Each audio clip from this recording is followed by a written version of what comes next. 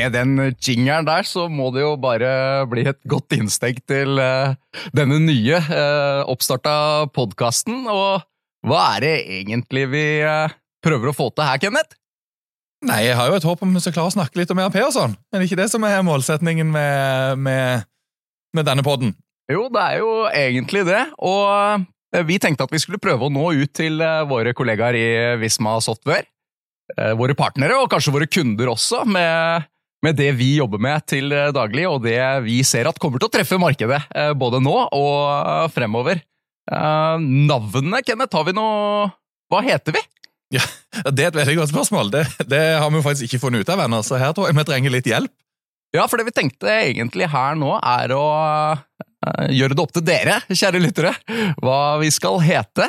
Så det vi kommer til å gjøre etter den første episoden her, kommer til å lansere en liten konkurranse internt, hvor vi finner ut hva denne fantastiske podden om ERP og livet skal hete. Men først, før vi tar den konkurransen, så må vi fortelle litt om hvem vi kanskje, sånn at folk blir kjent med oss. Så Kenneth, kanskje du kan starte?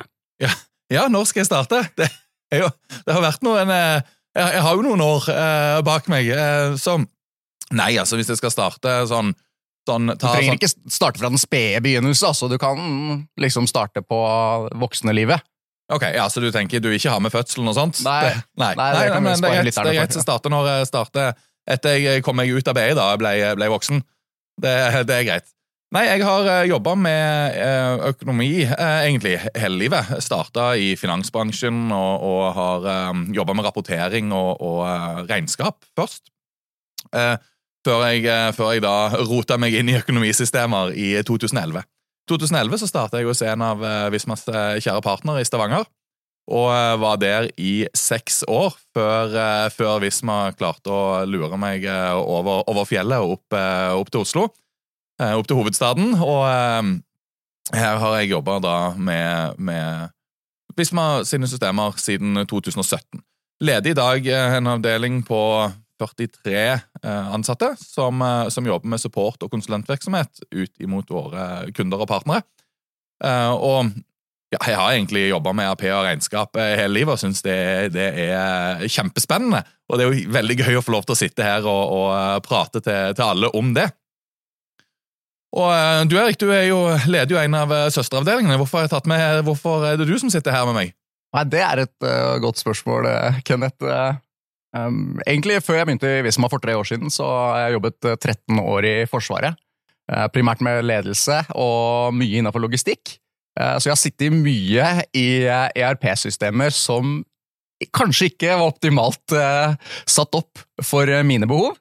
Nå skal ikke jeg snakke ned noen av konkurrentene våre, og vi i et annet marked der i Forsvaret mot Enterprise-markedet, så ikke direkte konkurranse med oss, men jeg brenner veldig for det at systemene skal være tilrettelagt for de prosessene man skal ivareta, slik at man ikke bruker veldig mye unødig tid hver dag. Så det var kanskje hovedgrunnen til at jeg, når jeg fant ut at jeg skulle gjøre noe nytt, komme meg ut av kongens klær, valgte å søke meg til Visma. Så i løpet av de 3 årene her, så ja, som du sa, så heldig å få lov å lede en avdeling nå, som din søsteravdeling, med noen andre ERP-systemer, pluss litt budsjettering, rapportering og årsavslutning også, så synes at dette kjempegøy, og jeg føler virkelig at vi prøver å se kundene våre, forstå de, og prøve å overraske de, slik at de skal få en bedre hverdag.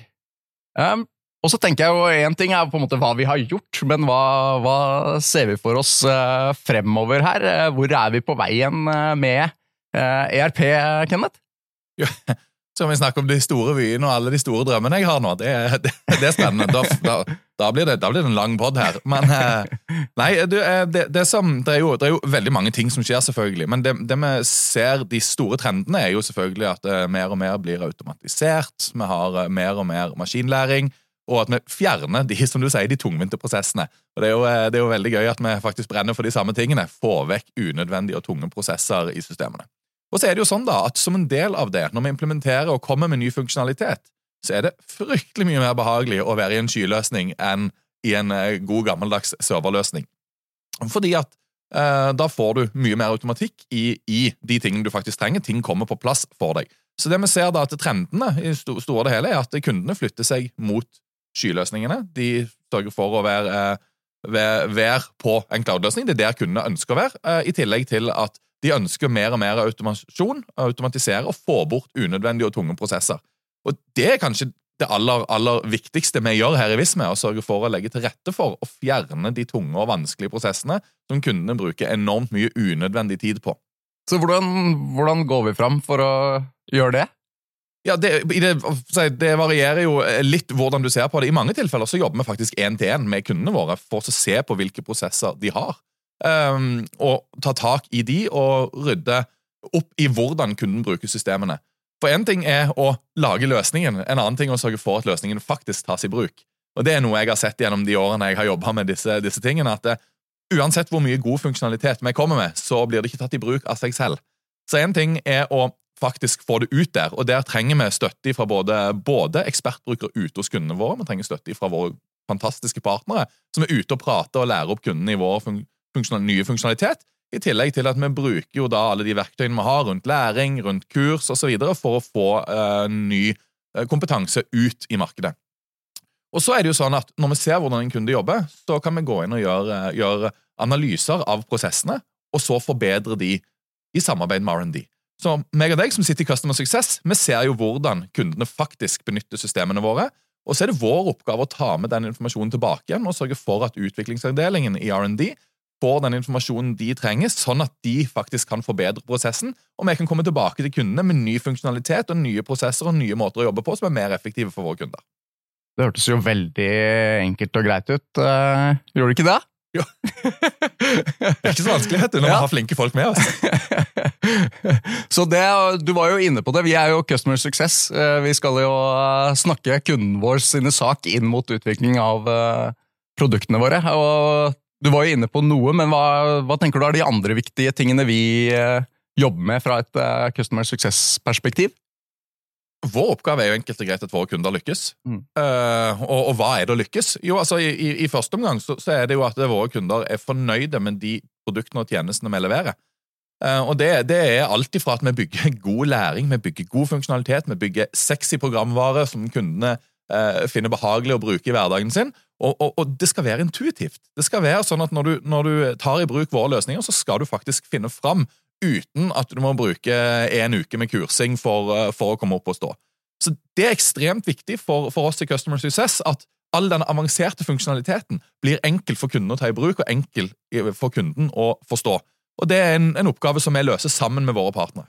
Vi bygger kurs, vi bygger læring, vi bygger alt det som altså det kan være skjermbilder, det kan være løsninger inni i programvaren som gjør at kunden får en enklere hverdag. Og der du inne på noe litt interessant, og det jo både forståelsen av at ingen kunder like, ingen personer like, ingen lærer likt. Så når du inne på det at vi bruker mye tid på å bygge læring, så det noe vi bruker veldig mye tid på, fordi ingen lærer eller foretrekker å lære på akkurat samme måte. Så noen som vi tenker at holder på innenfor den samme bransjen, innenfor de samme tingene og egentlig skal løse de samme prosessene i hverdagen, de kan preferere å lære på vidt forskjellige måter, som stiller ganske store krav til oss da, med å treffe på et konsept som både gjør at den som liker å se en video blir happy, men også den som liker å slå opp i den gode vanlige PDF-en, manualen som ligger der, for at den også skal bli happy. Så men jeg vil jo faktisk tørre å påstå at vi strekker oss ganske langt for å treffe med alle de konseptene vi lanserer nå. Så ja, vi gjør ganske mye for å sikre at kundene våre kan ta i bruk programvarene våre på en god måte. Men Kenneth, vi hoppet jo over en litt sånn vesentlig greie innledningsvis her, og det jo egentlig ERP, en forkortelse, en trebokstavsforkortelse. Kanskje vi skal forklare litt hva faktisk ERP Det jo ikke alle som nødvendigvis kjenner den forkortelsen. Nei, absolutt. Jeg har holdt en del kurs opp gjennom årene som konsulent og i den rollen jeg har hatt i Hvis man har en del av de spørsmålene jeg får fra kunder når jeg har holdt kurs, det rett og slett, ERP, hva det når jeg bruker det begrepet? Så det er et veldig godt spørsmål, og noe som er veldig viktig å få klargjort. Og ERP, det står for noe så enkelt som Enterprise Resource Planning, som i utgangspunktet betyr da en forretningssystem eller økonomisystem. I Norge så bruker vi ofte regnskapssystem for å beskrive ERP, men et ERP-system er jo så mye mer enn bare regnskap.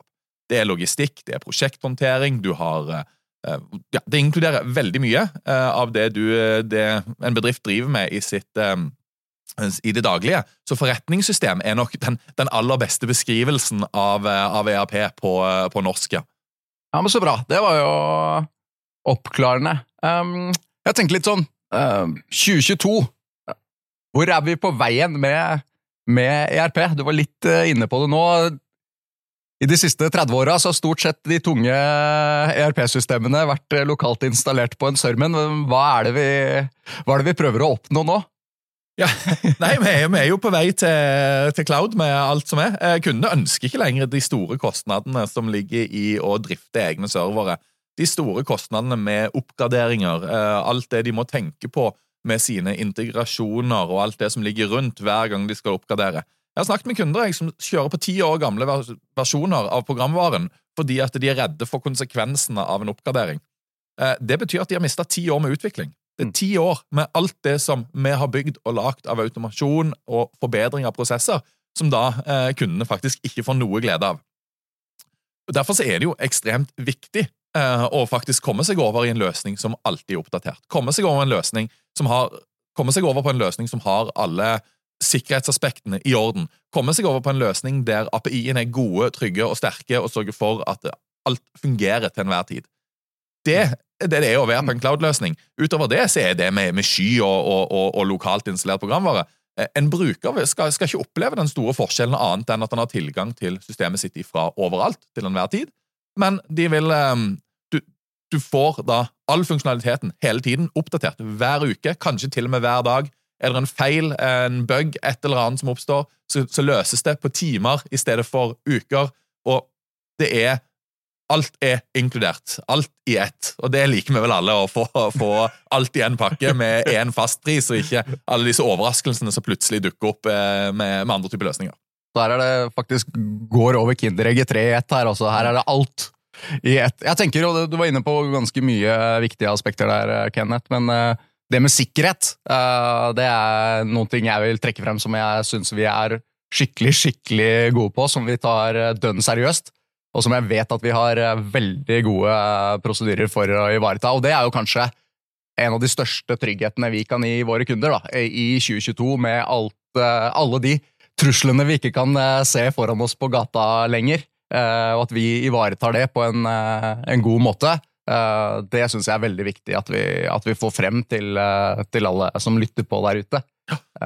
Absolutt, og der er jo du mye mer fremme på med grunnsikkerhet og forsvar og alt det som viktig der med din bakgrunn, men det klart at det veldig godt å høre fra en som kommer fra forsvaret, at hvis man tar sikkerhet på alvor, at vi tar kundene våre virkelig på alvor på det området der.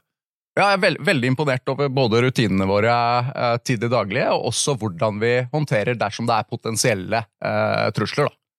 For det jo ikke noe hemmelighet når man driver med programvare i 2022, at det trusler mot oss der ute, og jeg synes vi fremstår som en seriøs og god aktør rundt sikkerhetsemne, da, og det veldig, veldig godt å se.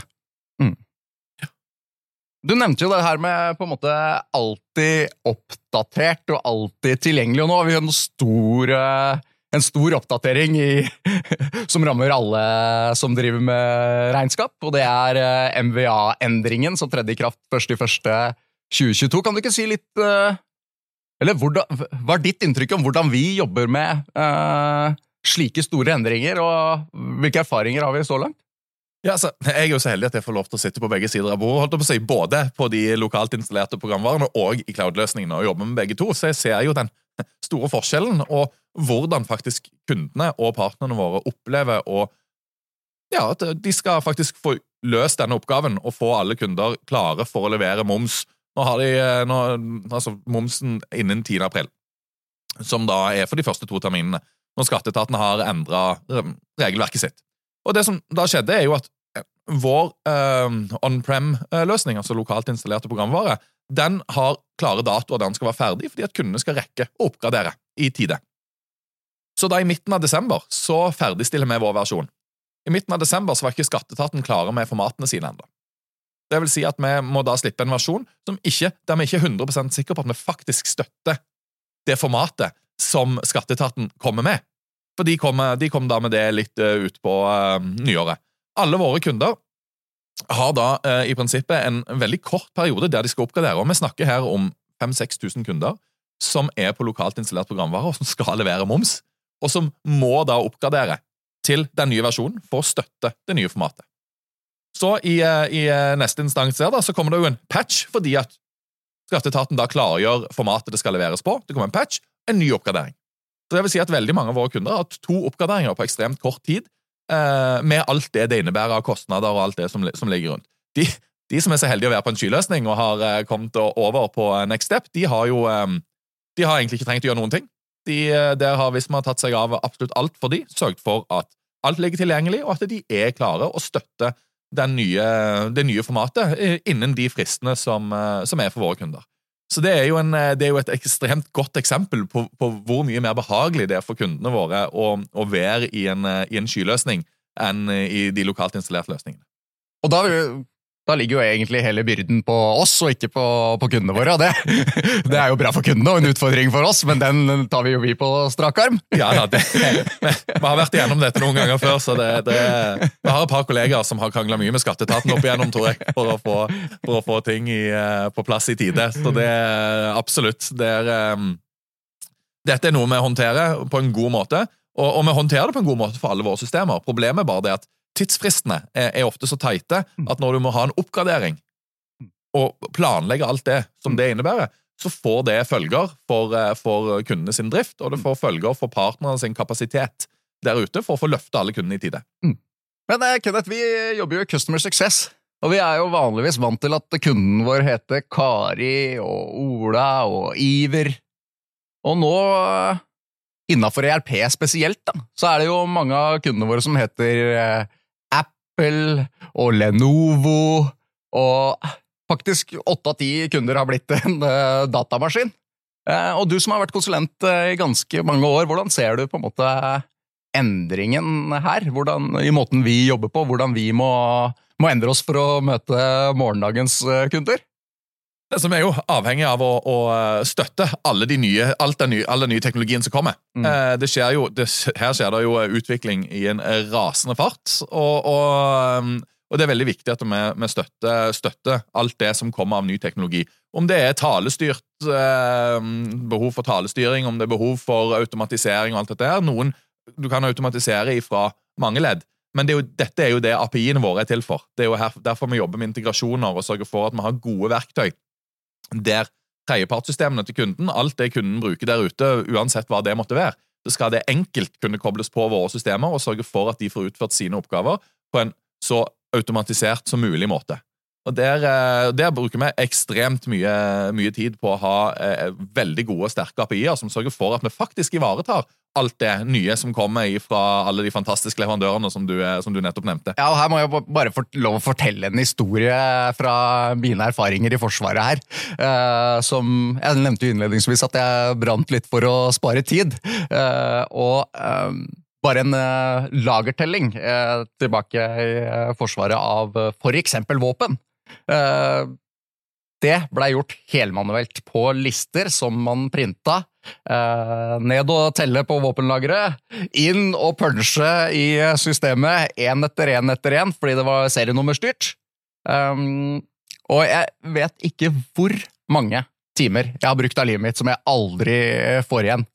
Hvorpå nå, med integrasjoner som du sier fra logistikkmodulen, for eksempel hvis man heter ERP til en håndskanner, kan gjøre den samme jobben på i alle fall en tiendedel av tiden. Så det jo helt klart at med alle integrasjonene og alle mulighetene som ligger der, så det tid å spare for alle som involvert i verdikjeden her. Og man kan faktisk bruke tida på noe som litt mer gøy enn å sitte og punche. Så det synes jeg veldig godt å vite at jeg på en måte får lov å bidra til en enklere hverdag for sånne stakkars kunder som jeg var en gang i tiden.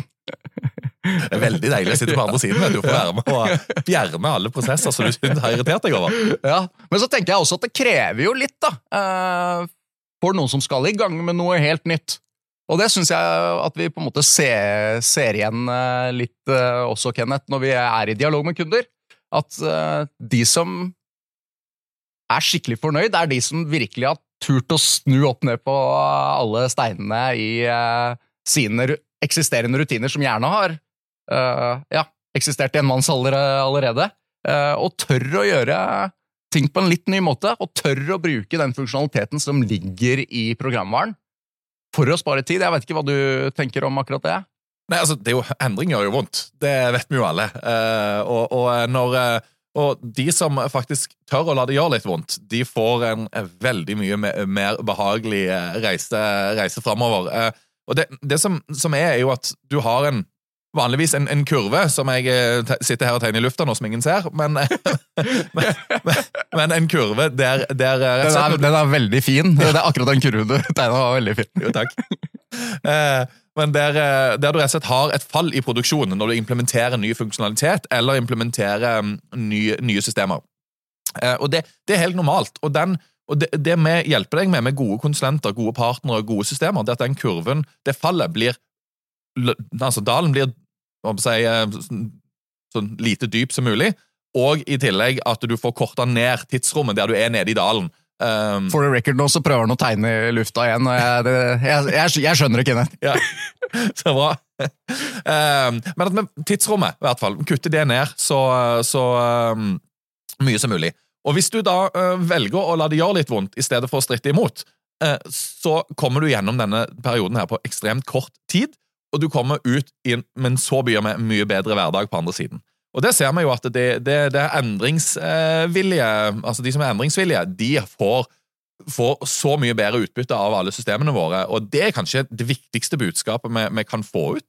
Du må være villig til å se på nye måter å gjøre ting på. Som du sier, få bort punchinga. Noen veldig glad i å punche. Ja, da gjør det litt vondt å slutte å punche. Da må du tenke litt nytt. Du må liksom ut og bruke kompetansen din på en litt annen måte, så kommer du så utrolig mye lenger og får så mye mer verdi ut av både din egen arbeidshverdag og den jobben du faktisk utfører. Hva er det som kreves i mitt hode? Så kreves det i hvert fall at alle som med i prosjektet faktisk ønsker en endring for at det skal bli bra, men det jo ikke alltid kanskje at det alle som vil være med, og hvordan går vi frem da? Nei, altså i mange tilfeller så det jo faktisk sånn at ledelsen har bestemt seg for at det skal være en endring, og så har ikke de ansatte blitt involvert eller spurt i det hele tatt, og så skal de da implementere nye systemer, og så det mange som ikke har lyst på de nye systemene. Og det fordi at endring gjør vondt. Det ingen som negativ til å jobbe på en mer effektiv måte, hvis du spør folk om det. Alle ønsker å jobbe mer effektivt, men det at de ikke har vært involvert i prosessen, det det mange som stritter imot. Så det viktigste å involvere alle parter.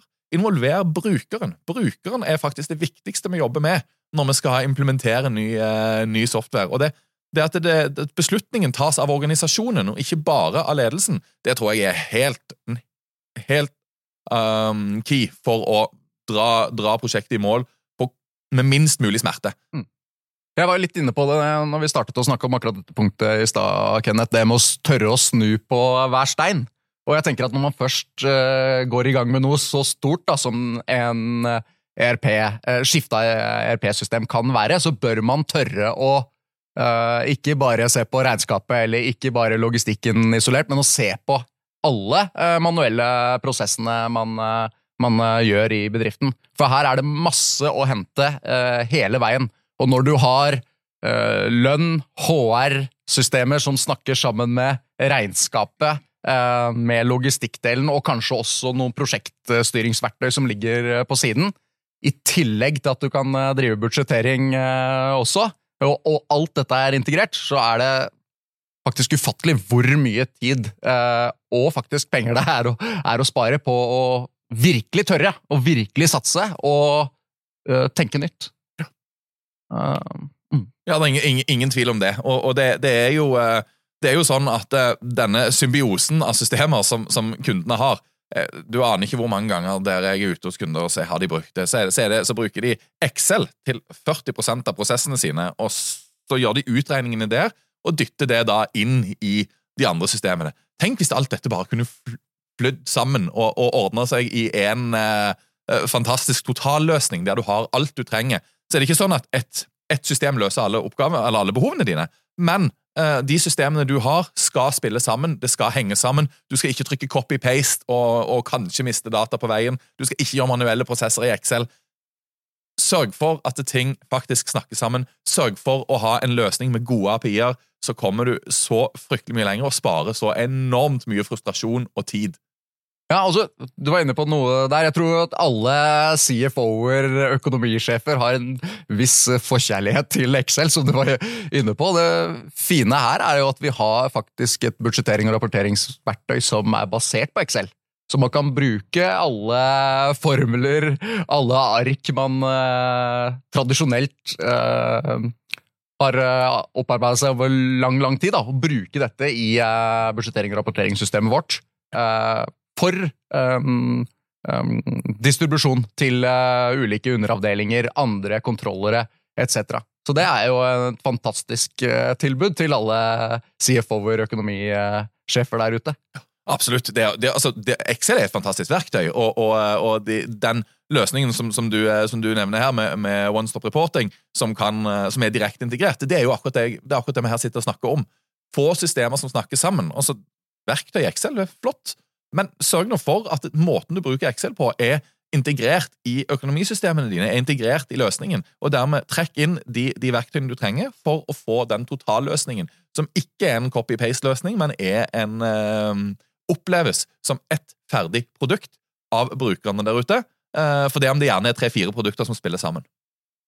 Kenneth, nå har vi jo sittet her og pratet litt på innpust og utpust i noen minutter her nå, vært engasjerte, så jeg tenkte kanskje at vi skulle også trekke det litt opp, og liksom, hva tenker du om veien videre for pratene våre her nå? Ja. Ja. Nei, men dette var jo en idé som traff oss litt plutselig, at dette kan være noen hadde lyst til å høre på oss, så da får vi jo se responsen. Neida, jeg tror jo at vi skal prøve å få til kanskje en månedlig prat med meg og deg, Eirik, og så gjerne ta med oss noen gjester og ta litt inputs fra andre fantastisk flinke folk i Visma, og kanskje etter hvert også at vi kan invitere noen partnere og litt forskjellig, for så se hvilke temaer, avhengig av hvilke temaer vi ønsker å belyse. Og så er det jo sånn da, Eirik, at du skal snart inn på noe nytt, har jeg hørt rykter om. Ja, det skal jeg dessverre også. Men frykt ikke, jeg blir ikke borte. Men jeg skal bare ha en annen fulltidsstilling i et par måneder, eller i 4 måneder. Så jeg skal da passe på min sønn noen måneder, men er tilbake da i august. Så dere som trodde at jeg skulle bli borte nå, noen ble glad også, men frykt ikke, jeg kommer tilbake sterkt i august. Så da får vi finne noen gode stedfortredere i de pratene i den perioden, Kenneth. Ja, absolutt, og jeg tenker at vi liker å ha ferie og sånn også, så det er jo greit å ta litt pause i sommer, men jeg tror jeg skal komme tilbake igjen og finne en god gjest om en måneds tid, så skal vi ta en ny spennende prat om et nytt produkt som vi kommer ut med i markedet, der vi skal ut og ha en liten lansering 5. mai. Så i etterkant av det så tenker jeg at jeg skal ta med meg en av mine gode kolleger og prate litt rundt det produktet, og hvordan vi ser på det fremover. Og så har vi vel en plan igjen om å treffes meg og deg, Eirik, i august. Ja. Når jeg kommer tilbake, så tenkte vi å prate litt om hvordan vi jobber for å implementere våre fantastiske produkter. Og så har vi også planer for høsten om å prate litt om AI, ML, altså Artificial Intelligence og Machine Learning, og hvordan vi ser teknologien påvirker våre ERP-systemer på de områdene også. Så vi har noen spennende planer her, Kenneth, som vi kommer til å komme tilbake til. Og så nevnte jeg innledningsvis at vi ikke var helt sikre på navnet her, for vi ønsker jo et navn som fenger litt, og som folk faktisk trykker på og har lyst til å høre på. Da var de manglende kreative forslagene fra deg og meg, Kenneth. Det tror jeg ingen hadde trykt på. Så det vi kommer til å gjøre her nå, sånn som jeg sa, å lansere en liten konkurranse, og alltid når vi lanserer konkurranser så vil det være premie. Så vi håper at dere lytterne engasjert i å bestemme faktisk hva denne podcasten her skal hete fremover. Veldig bra. Jeg håper vi får noen gode innspill, for det greiene vi kom med, det var ganske tørt. Så Ja, det var knusktørt. Men jeg tenker at da gjenstår det egentlig bare å takke for nå, Kenneth. Ja, gjør ikke det? Hva du skal i helga da? Nei, hva skal jeg i helga? Jeg har pappaperm på fredag, så jeg skal ut og treffe min bror som også har pappaperm, så vi skal starte på en litt, måte som kanskje ikke våre bedre halvdeler fornøyd med, men vi får se. Og du? Nei, jeg tenker meg faktisk en tur til Friise, som står på ski, jeg. Så det blir veldig, veldig bra. Ja, men så bra, da blir det ikke noe afterski da? Det driver ikke med sånt, jeg. Nei, ikke sant. Nei, men det bra. Men da vil vi bare takke for oss for denne gang, og så høres du og en gjest igjen om en liten måneds tid med det fantastiske nye produktet vårt. Takk for i dag. Takk for i dag.